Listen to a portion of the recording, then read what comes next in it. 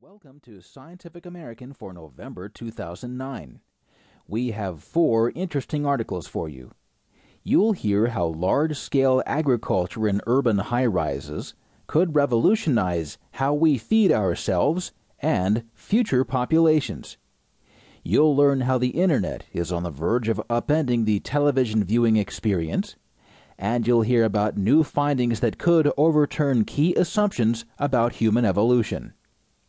But first, it's our cover story.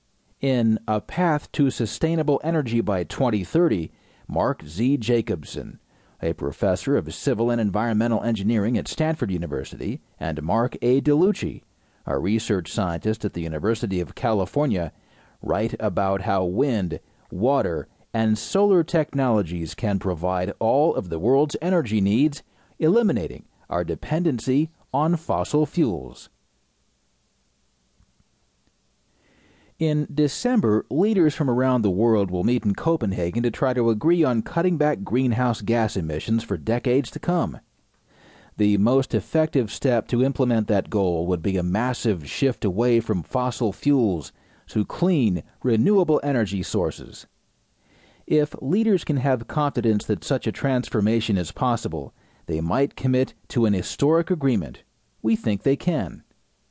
A year ago, former Vice President Al Gore threw down a gauntlet to repower America with 100% carbon-free electricity within 10 years.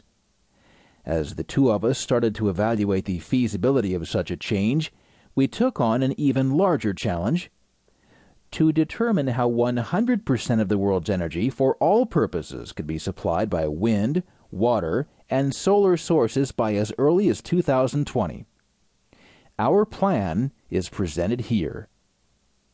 Scientists have been building to this moment for at least a decade, analyzing various pieces of the challenge.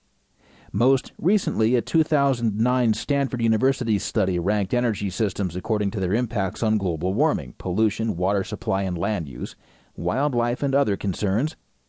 The very best options were wind, solar, geothermal, tidal, and hydroelectric power, all of which are driven by wind, water, or sunlight, referred to as WWS. Nuclear power, coal with carbon capture, and ethanol were all poorer options, as were oil and natural gas.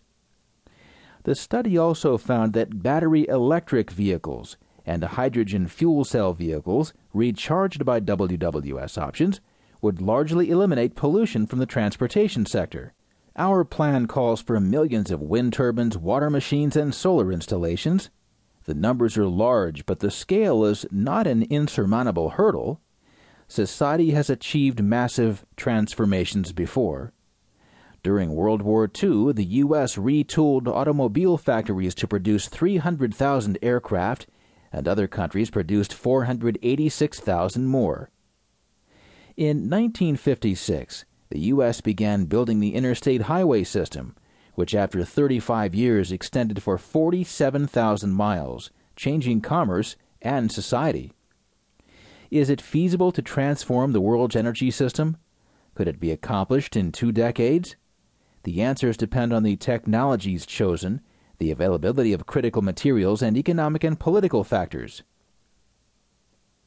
Renewable energy comes from enticing sources: wind, which also produces waves; water, which includes hydroelectric, tidal, and geothermal energy, water heated by hot underground rock;